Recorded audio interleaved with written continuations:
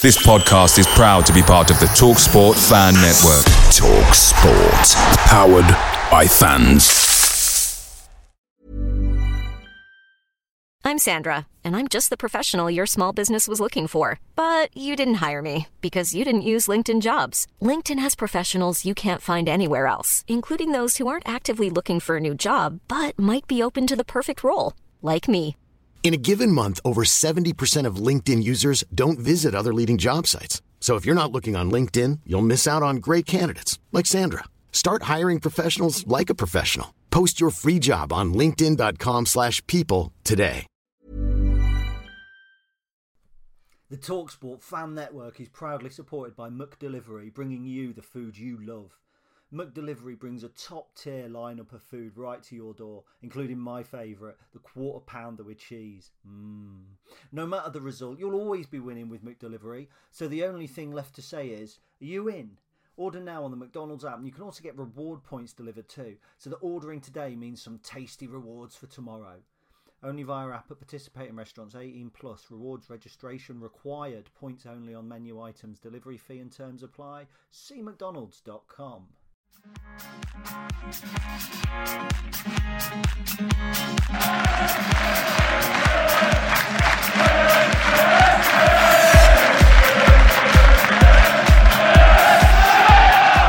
Hello everybody and welcome to episode 115 of the Stacey West podcast. As ever, I'm Ben and Gary's with me. Are you well, my good man? Yeah, not too bad at all. Sorry, I was just playing with a picture for the thumbnail. I was trying to multitask, and I'm not particularly good at it. Yeah, I've been having quite a bit of fun in the snow actually this week. My dog loves the snow. Absolutely, like it sounds ridiculous, right? But my dog doesn't get up in the morning, so like me and Fee get up and come downstairs and do some work, and Charlie will amble down around like 10 o'clock as if like, oh, morning bastards, and stretch in front of you and that.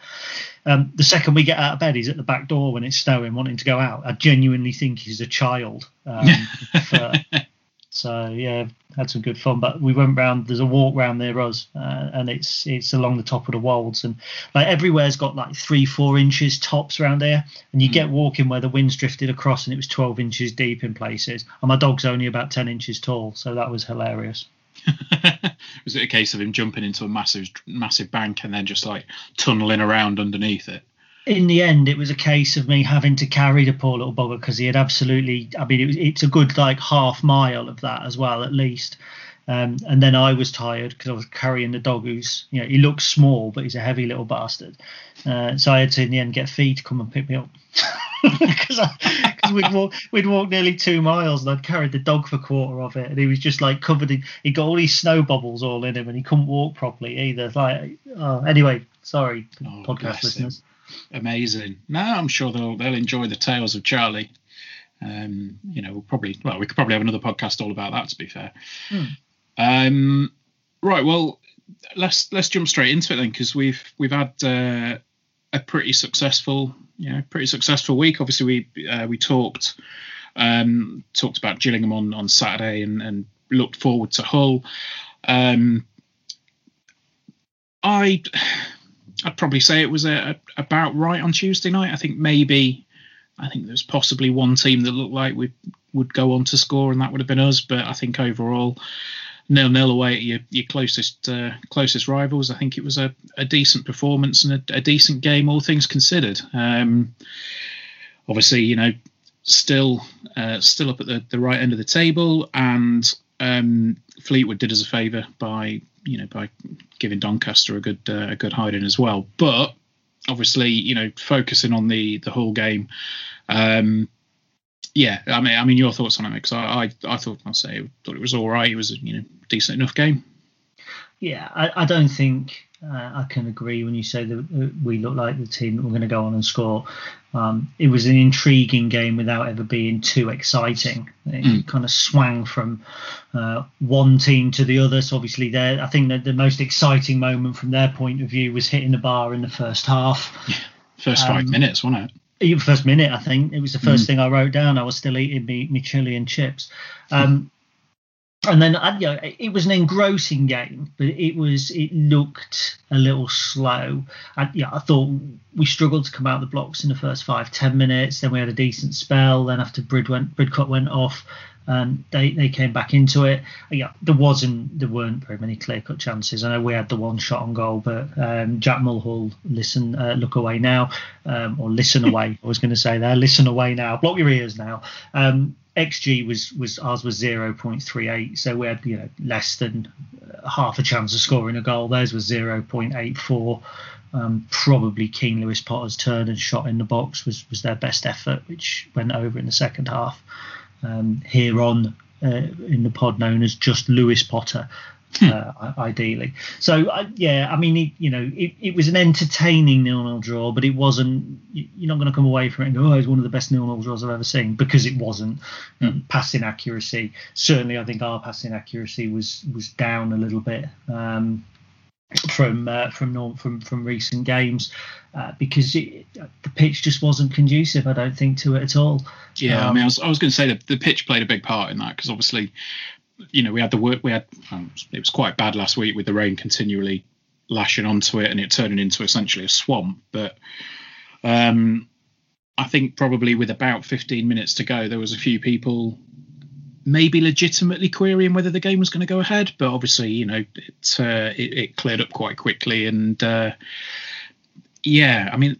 goalmouth that Palmer was in for the first half didn't look great, did it? I mean, it just looked like it hadn't recovered from last week, and grass don't grow in the winter.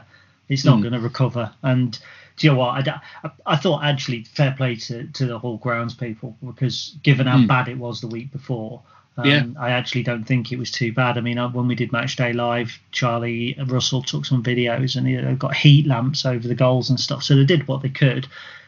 The snow came down quite heavy. And it was testament to the work that Hull have put in that the game did continue. I never had any fear of it being called off. You don't normally see games called off in the snow unless a blizzard sets in while you're playing, as did Scunthorpe and Bradford, or unless it's supporter safety. Usually, you're able, at big grounds, at decent grounds, you're usually able to clear the pitch. I had to feel for Scunthorpe as well, because their staff worked all day to clear the snow off the pitch to get their game going. And they got the game going, and then the blizzard came down. But anyway, it's all right talking about conditions, but that's the English football season. You get those conditions. I want to talk about some of the positive performances, I think, because I know it was a 0-0. I know it wasn't a fantastic advert for attacking football. And I know, looking at the Stacey West ratings, which people put in, one or two players didn't get the credit I think they deserved. And one of them was Morgan Rogers. I thought Morgan Rogers had a really positive game on a tough pitch. I thought he looked really tricky. I could argue he probably outshone Brennan Johnson. And if we'd had Morgan Rogers and Brennan Johnson from the start of the season and not just January, it's frightening to think where we might be now. There's a stat called smart passes, which I think is kind of creative passes into space that lead to chances. And Morgan Rogers made 3, and no one single player on our team made any more than 1 other than him. So I thought that was interesting. And in terms of successful progressive passes, which are kind of positive attacking passes from the middle of the park that transition towards the final third, the most common link was George Grant passing to Morgan Rogers, which again I thought was interesting. The other one was Eden playing to Hopper. So, I mean, you say that. I thought he had a good game. He did look tired towards the end, but I suppose that's what you get when you're running, constantly on a pitch that's that heavy. I was impressed with, with Rogers. I thought he had a decent game, and I just think maybe it was that tail end where he seemed a bit tired, or not quite on it, that might have coloured people's opinions a little bit. But there was definitely a couple of moments where he looked like he was going to break clear, and he seems like I said, the other side, Brennan Johnson, that I think we needed, just as that creative player, that exciting player to get stuck in. So and let's also talk about a player who didn't appear. Did an awful lot when he came on, but in actual fact, there's a really interesting stat around him, and that's Regan Poole. Now, TJ Ioma is a good, solid fullback for us, and he's a player who could quite easily play right back for the rest of this campaign, and nobody would bat an eyelid because he's that good a quality. Regan Poole came on for, 25, 30 minutes? Is that about right? Yeah. In terms of our passes into the final third, his relationship with Adam Jackson brought the most passes into the final third. So Adam Jackson found Regan Poole with 4 passes that moved him into the final third. I think that's really interesting from an attacking fullback point of view.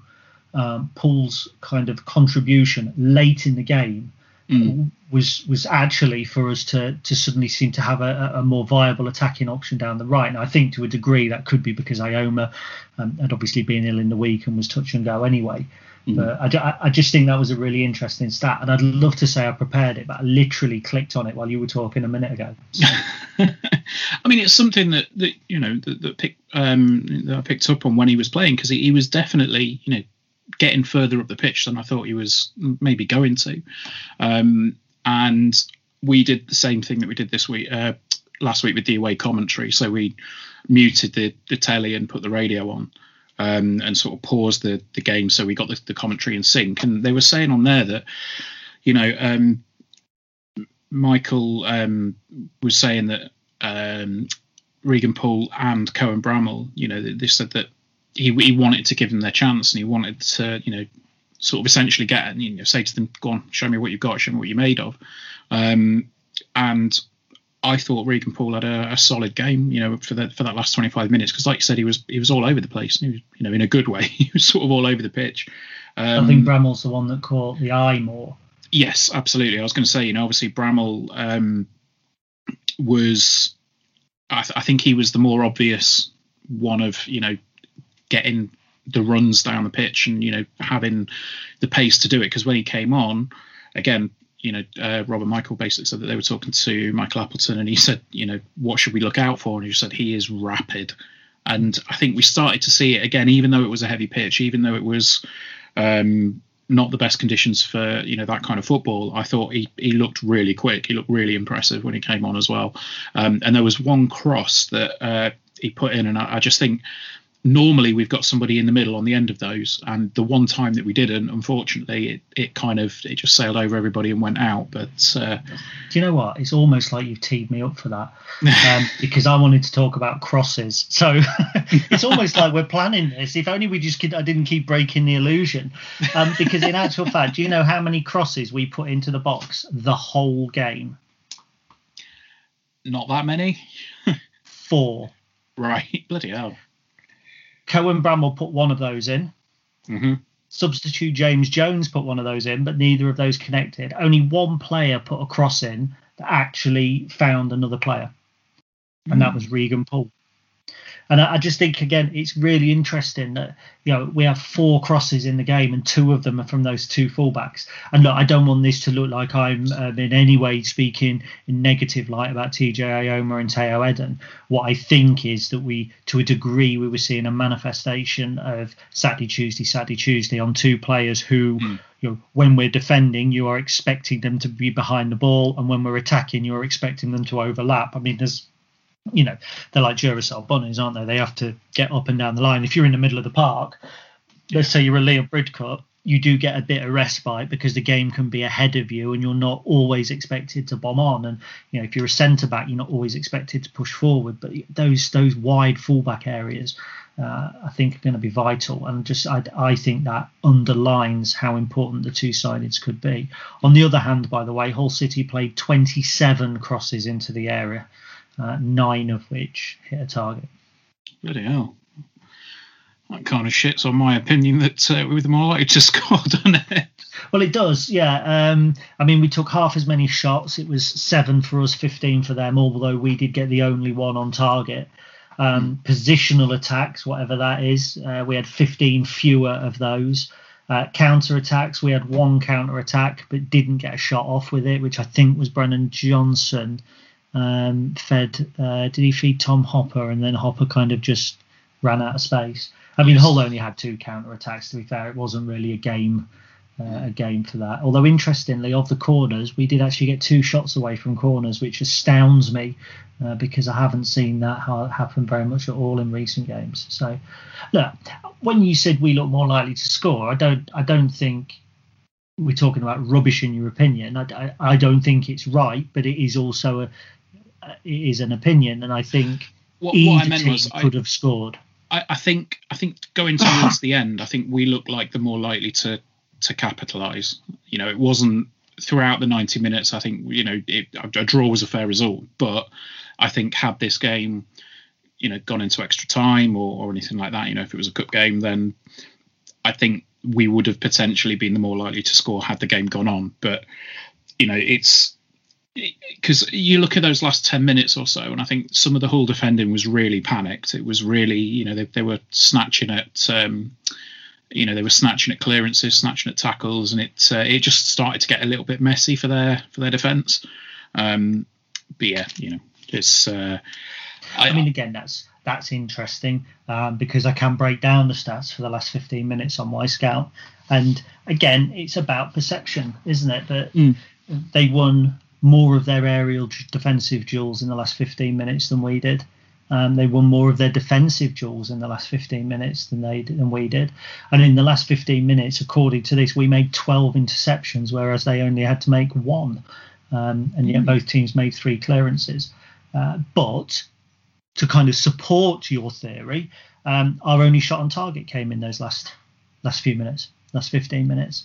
But they had twice as many positional attacks and twice as many shots as well. So I don't know. I think sometimes if you're a Lincoln fan watching a game, certainly on iFollow, you, and I do this, tend to gloss over the chances for the other team because you're looking at it from a defensive point of view. So you're thinking we defended that well. Then when you're attacking, you're kind of looking at it from an attacking point of view. So, but you know, you're entitled to your opinion, Ben. I'm not rubbishing your opinion. But I mean, speaking of iFollow, I think probably the most impressive stat from the week was that I think we outnumbered Hull in terms of number of households buying the game, which is something that I think we can all be quite proud of, really. It was narrow, wasn't it? I think it was about 20 households. I had to do the maths myself before I wrote the article because I'm like, hang on, 2,700 and something, and the total was 5,000. I think it was 5,559, and we had something like 2,740 or something like that. It was literally, I think, 20 or 30 households. I mean, even so, you know, it's good numbers, and obviously we had the news last week about the numbers of iFollow passes, and you know the Imps being sixth in the league in terms of number of passes bought, which is incredible when you think of some of the support bases that this league has got. But I thought that was quite a nice little stat that came out of it there. Yeah, 23 grand, I think Hull Live said they believe we got from that 23 grand. So it's not bad. No, I mean, I think if you consider that it was 2,200 or 2,700, and we're meant to get £8 a pop from it, but I just wonder, surely I thought the home club were meant to get a slice of that. So I'm not entirely sure of their maths there, but I'll let it go. Just know that we've we've got more than them, so that's all right. Yeah. Right, and also, it's nice that the commentators picked up that Conor McGrandle's got 2 against Gillingham. I missed that. Honestly, there's a warning there if you use who scored for your stats. No, but to be fair, the BBC website also had it down. Like Soccer Based did as well, and I'll use those. So. It was in the write-up. It said that Tom Harper scored, but in the summary, it said that McGrandle scored. Very strange.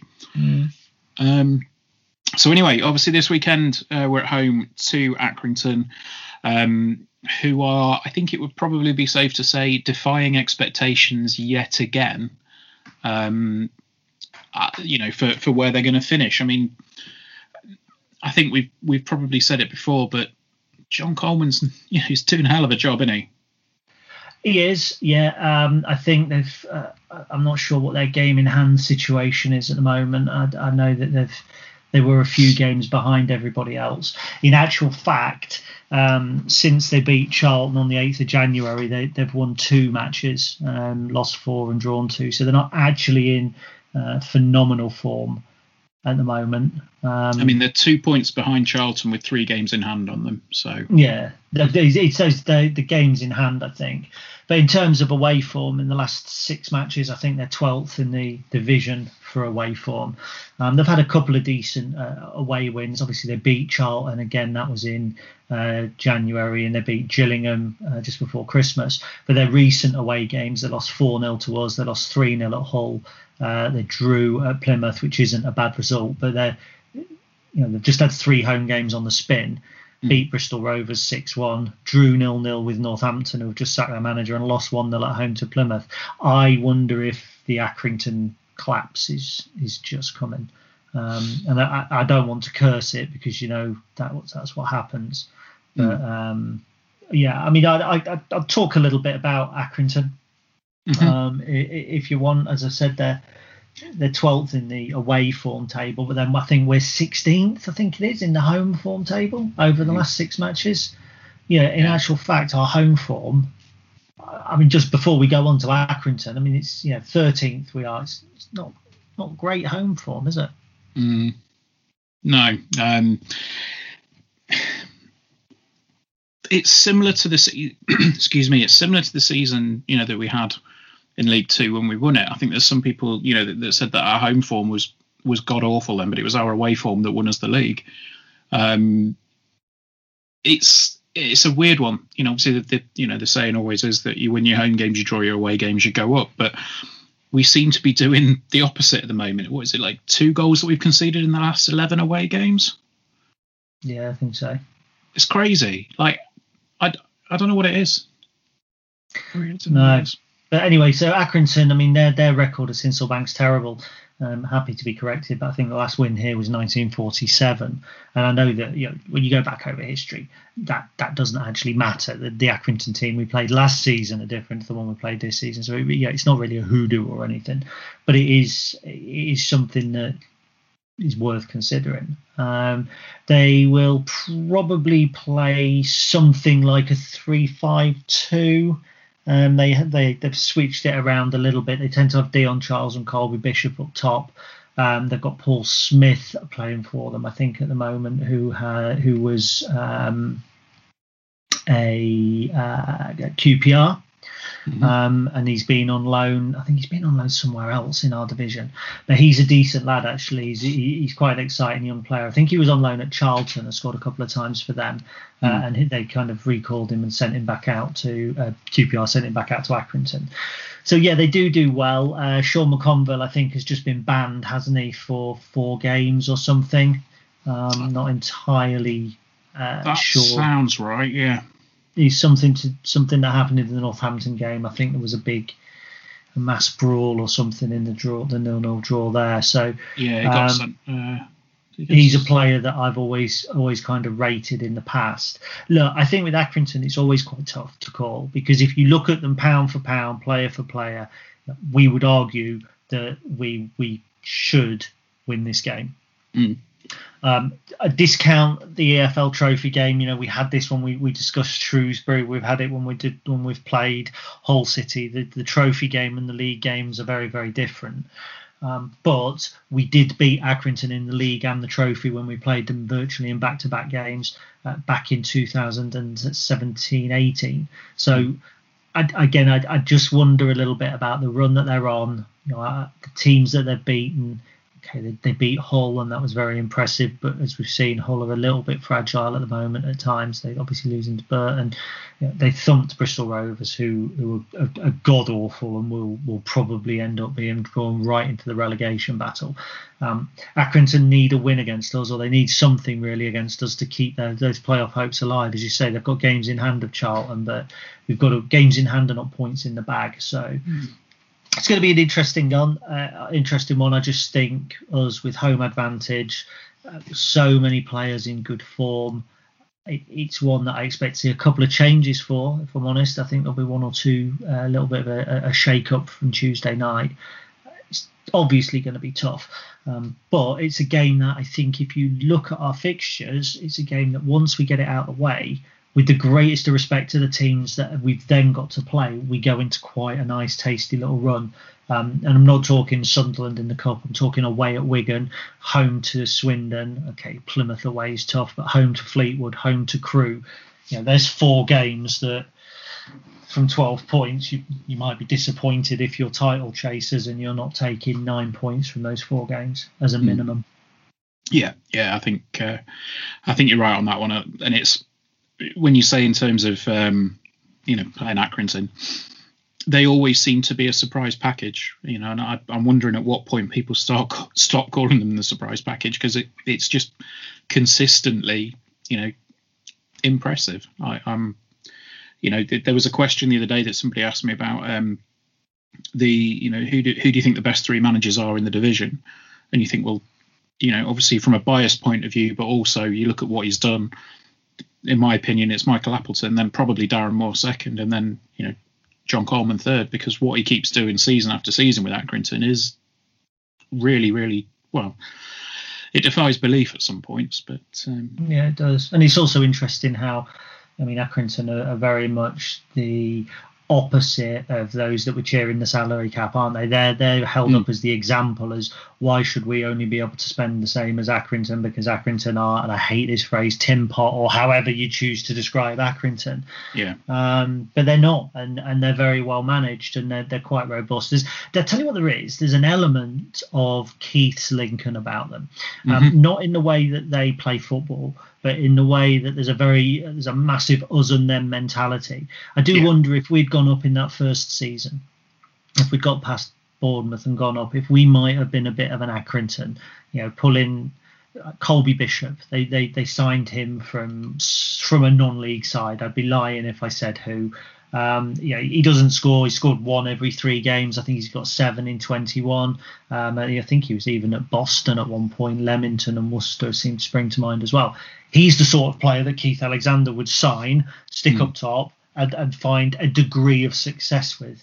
Dion Charles, I think he's the danger man. And I mentioned those 2. He did come on and do absolutely nothing against us in the EFL Trophy. He's at Southport. He was at Halifax. He was at Fylde. Do you know what I mean? They're the sort of players that John Coleman's able to get. So you've got to admire them. You've got, I think we said this when we played them the first time round. You've got to take your hat off to what they do for what they do. And when we're not playing them, I want them to win. Because I love the fact that that they upset Sunderland fans and Ipswich fans. I love the fact that they're sat in their, not in their posh stadiums now, but saying we shouldn't have to go and play this lot. And who was it who complained about the changing rooms there recently? Oh Christ! Not Oxford, Doncaster. I don't know. Somebody complained about Accrington's changing rooms. I think, football isn't all polish and gloss. It is Accrington. It is it's not all about club stature. It's about grit. It's about fight. It's about the underdog. I respect that. I hope we kick their asses on Saturday, but after that, I respect that. Yeah, 100%. I'm with you on that. So that's Accrington. But then, obviously, Tuesday night, we've got the EFL Trophy game. Tuesday or Wednesday? Oh, that's a good question. I will tell you in just a second. I thought it was Wednesday. The 17th. It was Hull, by the way, that complained about Accrington's changing rooms.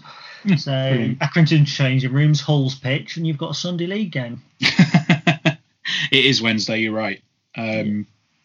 So Sunderland away, obviously it's another game that's going to be on the telly, and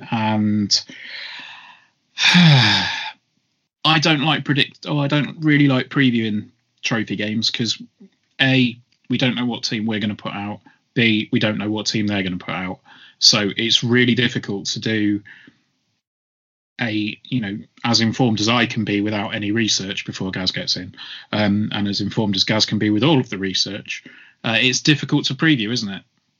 It is, yeah. I like the way you said there that you don't like previewing EFL Trophy games. It's my understanding you don't like previewing games, man. Sorry, mate. I couldn't help it. Well, you could. Yeah, I could help it. Yeah, you're right. I absolutely could. I just chose not to help it at all. So there we go. Yeah, look, actually, there are a few interesting things that you can pick up on with Sunderland. For instance, if you take the home league form, I said that we're in 13th. I appreciate it's not a league game. Sunderland are 17th in the home league form. They've only won one of their last 6 home games in the league, and that was 1-0 against Shrewsbury. In the trophy, they won. Okay, they beat Port Vale. But in actual fact, they've not had a bad run. You know how we had to play Hull City, top of the league? I mean, they've had MK Dons, and it was a weakened MK Dons against a strong Sunderland side. They've had Port Vale, league below. They've had Oldham, league below, who they scraped past. They lost to Fleetwood in what I would imagine would be the group stages. Now, what I would say is that they have only lost one in their last 6 games, which was the defeat away at Shrewsbury this weekend. So it's hard to call, it is, but when you look at their team from their last round win, which was 3-0 at MK Dons, and bear in mind it was a reserve MK Dons side, they played the boy, I think James Jones, Jack Jones, John Jones, somebody Jones, who they've got on loan from Rangers. They're Josh Scowen, who's obviously played for QPR, Luke O'Nien, who's been a first team player for them, Max Power has been the same, Tom Flanagan. So actually they put a relatively strong side out, and then on the hour mark they brought on Grant Ledbetter, Aidan McGeady, Charlie Wyke, top players. It's going to be really interesting to see if they choose to go down that route, or if they play the likes of McFadzean and Aidan O'Brien. Jack Diamond played for them as well, so it'd be interesting. I think you'll see probably a mix of young and experienced. I actually think this is, in terms of progression, I actually think it's one of the best draws we could have got, because I think if you play Tranmere at this point, my feeling is that Tranmere are probably going to put a strong side out against you. So I think that Tranmere are going to be a side who feel that the EFL Trophy is a good opportunity to progress to Wembley. It's an opportunity to show what they can do against a League One club. I don't think that you're going to get a reserve team going out against Tranmere.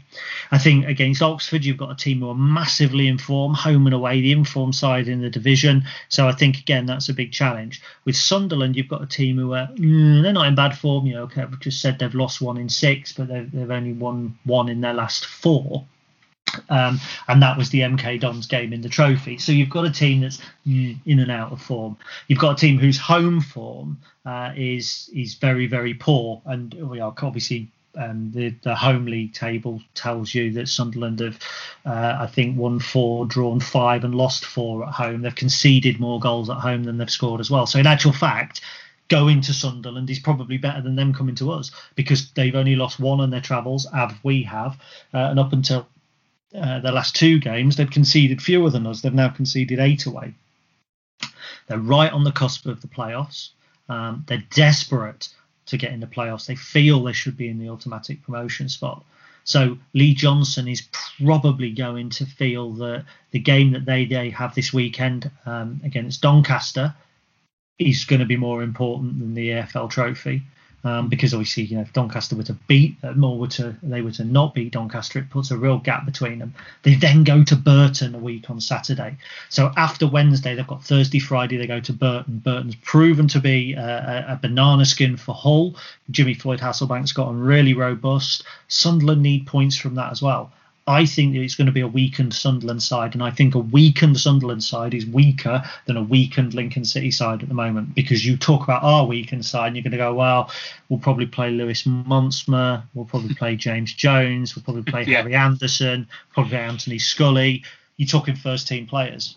I actually think, in terms of chances of going to Wembley, away at Sunderland could be construed as the best draw that we could have got. and I know that people will call me a knob for that, and I don't care.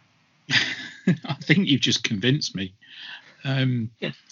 Yeah, I mean that's absolutely fair enough. I think we've had, when you say that, like you said, Sunderland have got that home form issue, and we've got the away form that we have. I think, nothing's ever a given, but it'll certainly be an interesting one to watch for sure. And also, did I see that the final? Can't remember what date they said that the final will be. It might be the 13th of March, actually, not the 20th. Because if it was the weekend of the 20th, ironically, that's when we're meant to be going away to Sunderland next. So, yeah, I think it's definitely in the teens for the final. Yeah, it'd be around the 13th then, because otherwise, it wouldn't be in the teens. It'd be in the 6th. So. Yeah, I think it is, because I seem to think, I haven't got the fixtures in front of me, I seem to think we've got Rochdale around that time. And Rochdale's the 13th, and then Gillingham is it at home on the 16th, rearranged. If we got to the final, we'd play Sunday, and the Gillingham game would likely be pushed back to Wednesday. I still say Lincoln Oxford in the final, but I think if you go all the way back to, I think us beating Mansfield, I'm sure it was then I shouted final and Wembley again, and I stand by that. So, I'd like to see a Lincoln Oxford final. It's tailor-made for sports journalists at that point, isn't it? Who's going to have the curse broken first? Yeah, I think you said that last week as well. I'm just looking at our run of games in March. End of March, beginning of April. There's a critical time, because I've said about the Fleetwood and Crewe. After that, we're away at Ipswich, then Rochdale and Gillingham will come to us. That's a nice run, but this is the crucial run. Saturday 20th away at Sunderland, Saturday 27th away at Oxford, Good Friday home MK Dons, who are in good form. Tuesday after Good Friday is Charlton away, and then Saturday the 10th Blackpool at home. There's 5 games that if we were to win 3 of those, if we were to take 9 points or even 8 points from those 5 games, I think we'll be in a good position, because Blackpool, Charlton, MK Dons and Oxford might not be teams that people are looking at in the top 6, but they're teams at the moment that are in good form or have the potential to be in good form, particularly Oxford and MK Dons. That run, Sunderland, Oxford and MK Dons, is a tough run. Yeah, 100%. That's going to be a fun one. That's it in terms of games for the week. We've obviously had a couple of bits of news this week as well. The first one we're not really going to talk about too much, because it was old news that's been confirmed this week, but the club has had back in June an £800,000 investment, which I think it was confirmed that's the largest investment that the club has ever had in a single instance, which again shows the commitment, shows the drive of the board to make sure that the club stays afloat during these times. And the other bit of news kind of affects supporters a little bit more, which is the news about the season ticket credit options. Now, obviously, I think we all knew that we had the option to do iFollow or iFollow and credit, or just credit, wasn't it, for the season tickets for this year? Yeah. And yeah, the options have come out that have basically said you can either, I think there's essentially 3. Well, there's 2 major options. The first one is, yes, you can put your credit towards next year's season ticket if you like, but if you don't want to, there's a bunch of options that you can do to either buy unique merchandise or unique experiences or get put into a raffle. And I think, this isn't being sycophantic, this isn't blowing smoke where it needs to go for the club, but genuinely, I think this is the best way that they could have handled the situation and kept everybody relatively happy, haven't they? Yeah, obviously, when I say the best way, but in an ideal world, we don't need to put any of the packages together, and we just offer the discount off the season ticket, because if we were in a position to do that, it would mean that financially the club was laughing all the way to the bank. They're not.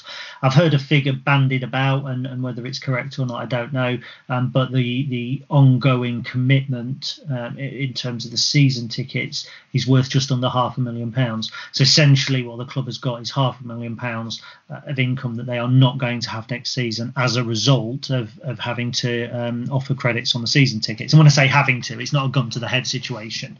You know what I mean? It's a byproduct, unfortunately, of the situation. And obviously, the first thing that people can do is they can have a credit on their season ticket. Absolutely, there'd be no judgment from anybody whatsoever in times of austerity and as the sort of restrictions on living and working that we have at the moment. It's hard for people, and if people want to have a credit on their season ticket next season, they can. And these are people, remember, that have already chosen not to have a full refund. So these are people that have already kind of made that commitment. And some people, I saw a comment not long ago that it's like trying to wring out a dish rag for the little bit more water. It's not. That isn't the case. This is just the club going, this is a commitment that we have, and we would like to reduce it. So obviously there's the two options you've quite rightly mentioned. There's the biggest raffle in Lincoln City's history, with a £12,000 executive box up for grabs. Fantastic prize, hospitality box for the entire season next season. Now they say it's worth £12,000. We get into the if we get into the championship, it's worth more than that, I'm telling you now. Especially if a Newcastle United come down or something like that. That box is worth more than £1,000 on a match day, pure and simple. Mm-hmm. I actually quite liked the ultimate fan pack for you and a friend, which was going to include season tickets, home shirts, free drinks at each home game, away tickets, away bus travel tickets for each supporter. I mean, that's the prize. I'd love to win that. There, you get my season ticket free, a home shirt free. Obviously, there's 5-year season ticket. I think there's experiences at the Elite Performance Centre. The raffle looks very, very good. £25 a ticket. The average supporter, I think, by the end of the season will have potentially enough money for 5 goes in it if they choose to. Mm-hmm. And it will be, if you're not successful, you get the shares. Mm. And I think that's a really smart move. I think some people with a more cynical eye would say, oh, well, they're just trying to get you to get shares. I mean, no, there's a really good option there to be in with a chance of getting some incredible, opportunities and incredible prizes. And like the way the club, they could have just very easily just turned around and said, right, it's £25 a ticket. If you don't win, that's it. But they've turned around and said, if you don't win, then your £25 is invested in the club. You're, well, in a sense, you will receive shares in the club. And that's what I mean when I say this is the best way that they could have dealt with it, because, there will be people out there that will be needing to put the money towards next year's season ticket, or wanting to, and save a little bit of money on next year, because obviously we don't know where we're going to be next season in terms of a league, but we also don't know where we're going to be in terms of being able to get back into grounds, and whether it's going to be full grounds or not. I mean, God knows, hopefully the vaccine rollout goes well enough still, and we'll be in a position at the start of next season to get back into the ground. But I think this has obviously been done with a great deal of thought, and I think anybody that's piping up and criticising it, I think probably just need to take a step back and say, well, what else could they have done? I haven't actually seen as much criticism since it's been announced since it was hinted at, to be fair. To be honest, I've only seen one or two. Normally there'd probably be a few more, but I have only seen one or two grumblings, and I think it's a credit to what they've decided to do that that's the case. There will always be people that'll find something about it, but I think that the opportunities that they've put up there as an option are great. Just think it's well worth a go. And I mean, if you don't want to get into the raffle, then you've got other credit options that you can have, they've said, which was, what was it? You can attend an open training session, get a video message from a player, attend a presentation insight into recruitment with Jez George. A couple of things for kids, and training sessions at the EPC. That's bollocks. That I want to go to a training session at the EPC. I want to take part in a 2-hour training session. I did wonder how many people would probably go, "Where's the adult training session?" It's like, they're probably not going to go for an adult training session, because there would probably be somebody that thinks they're Billy Big Bollocks and try and put a tackle in on George Grant and break both his legs. I wouldn't catch George Grant. That's a fair point. I wouldn't have caught Matt Reed. But you can also have like a tour of the EPC, and the two standout ones for me were the signed shirts from 2020 and from this season and next season, which is like you said, if we end up in the Championship, they would be worth a lot more than £100. Which ones are you going for? So we've already, between the two of us, because obviously we've got 2 season tickets in the house. I went with the iFollow Plus credits. I think at the moment I've got about £95. Went for 4 entries in the raffle, so top that up with the £5. And Rach has a lot more credit than that, because she took the credit instead of iFollow, because we didn't need 2 codes. Oh, shit. So we've gone with the 2 signed home shirt. The 2 signed shirts and a couple more raffle entries. Okay. You see, I'm kind of shopping a little bit. I'm actually hoping that I can get a home shirt from this season signed. I bought a home shirt, so I'm actually hoping to have my home shirt signed anyway. So if you're listening, Liam or somebody, please, can I have it signed? That would be nice. Because Fee actually washed it. They actually washed it a little bit warmer than it should have been, and it's now a little snug fit. And we play in grey and white stripes. But I mean, not that we'd ever utilise our position to, for personal gain. We don't have a position on the Stacey West blog, but I do work voluntarily for the club on Matchday Live, so it would be. I'm hoping that I might be able to get the shirt signed for that. So with my money, do you know what? It's hard. I'm thinking of attending the open training session at the LNER Stadium. I'm thinking of going to the presentation event with Jez George, and then using the money that I have left for 2 raffle entries. I think that's my thought. But I'm going to hang fire, because there's obviously more credit to come, I think, isn't there? Yeah, so it's the credit at the moment is only until the end of March. I saw a couple of people asking, well, why is that the case? And obviously, at the moment, there is still some, dwindling hope that we might be back in the stadium before the end of the season.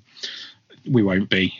This credit will be applied until the end of the year, or until the end of the season, in my opinion. So that'll be added on a match-by-match basis. So that's going to be, I think you said, probably going to be looking at an extra maybe 20 quid, 25, 30 quid maybe. Yeah, I'm not sure if it's up to the end of March.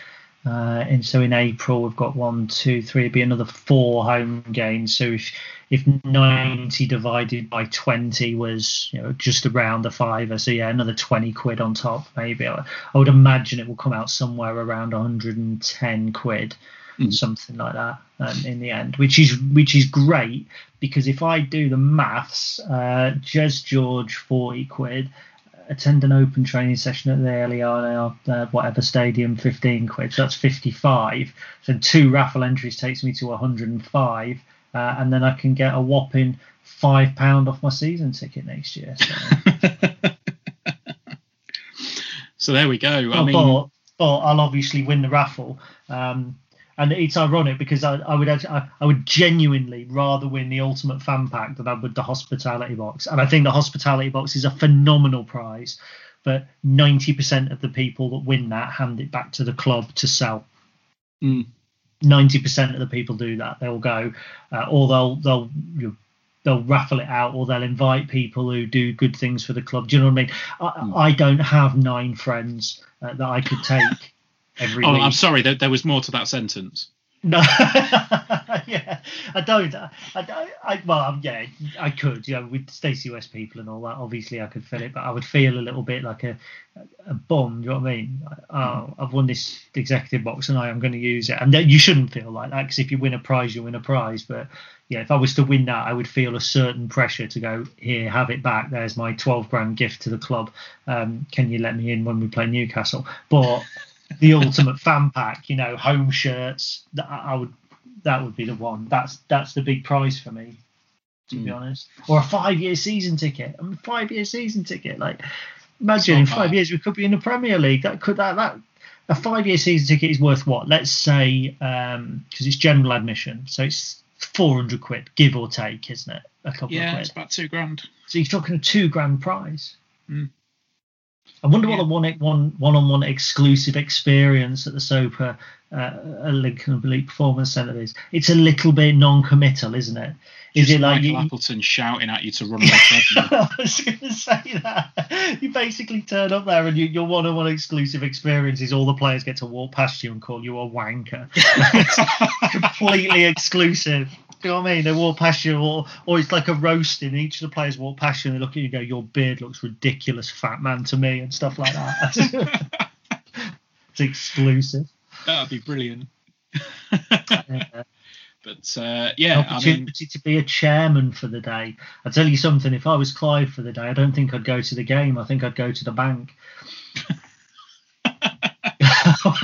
Or just draft up a contract, 50 grand a year, Ben Ward to be IT dude. There you go. Off it goes.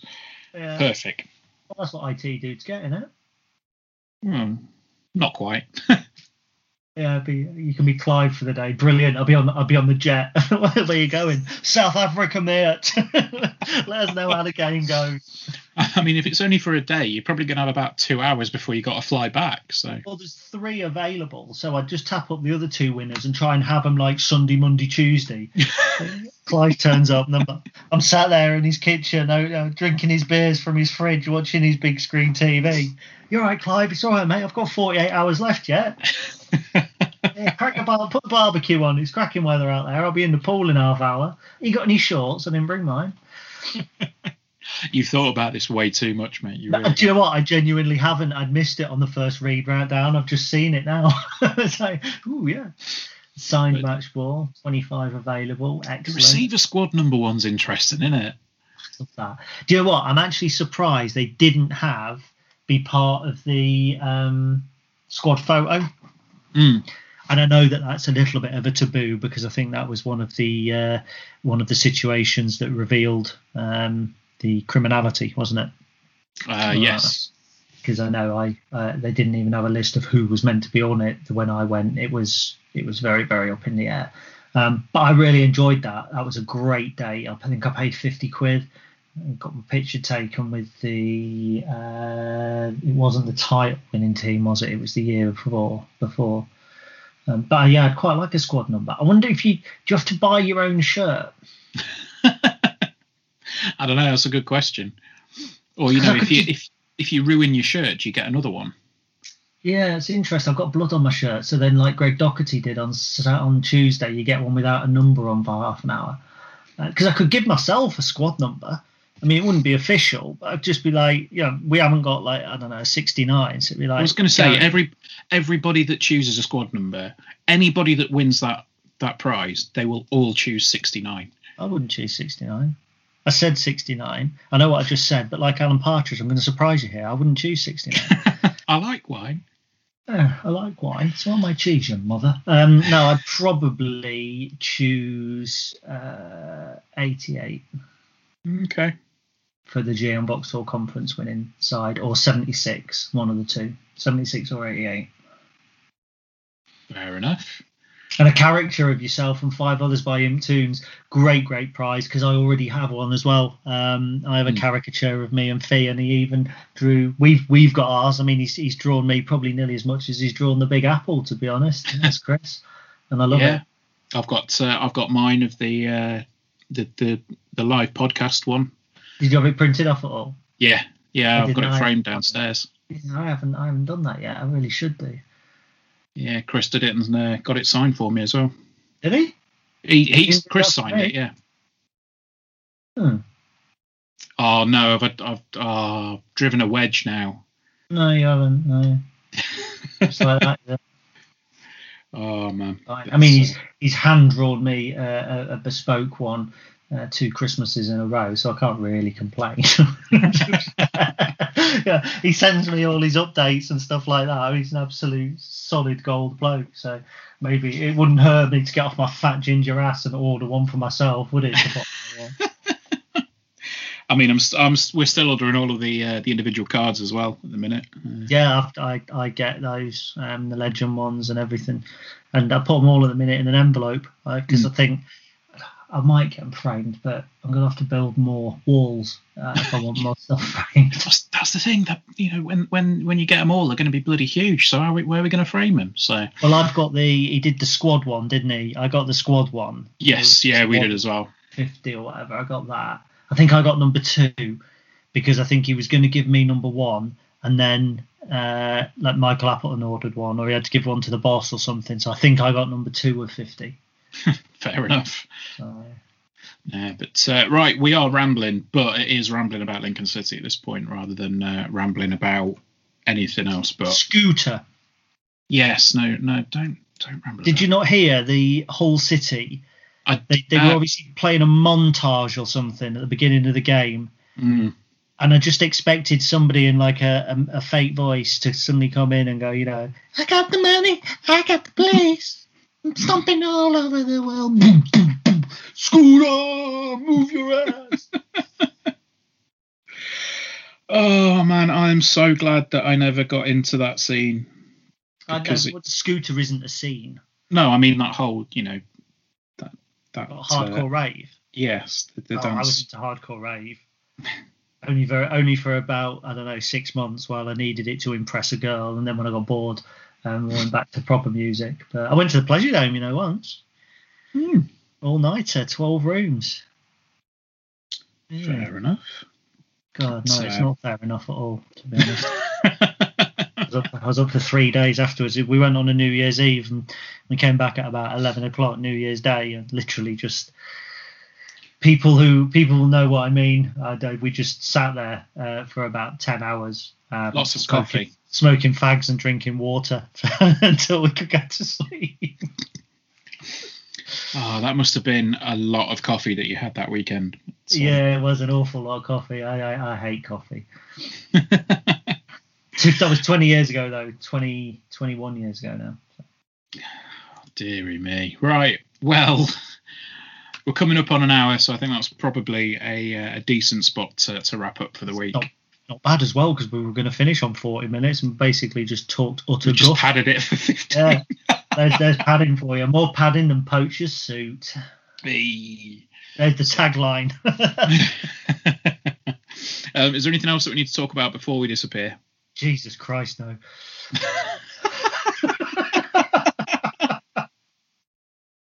Well, there we go. All right, we'll see you guys next week. Take care. Bye.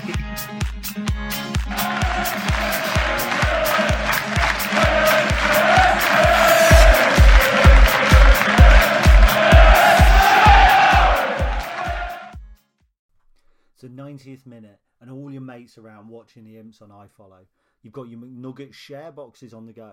Your mate's already got booked for double dipping, but then you steal the last nugget, snatching all 3 points. Perfect. Order McDelivery now on the McDonald's app. You in? At participating restaurants, 18 plus, serving times, delivery fee and terms apply. See mcdonalds.com. When you make decisions for your company, you look for the no-brainers. If you have a lot of mailing to do, Stamps.com is the ultimate no-brainer. Use the Stamps.com mobile app to mail everything you need to keep your business running with up to 89% off USPS and UPS. Make the same no-brainer decision as over 1 million other businesses with Stamps.com. Use code PROGRAM for a special offer. That's Stamps.com, code PROGRAM. This podcast is proud to be part of the TalkSport Fan Network. TalkSport. Powered by fans.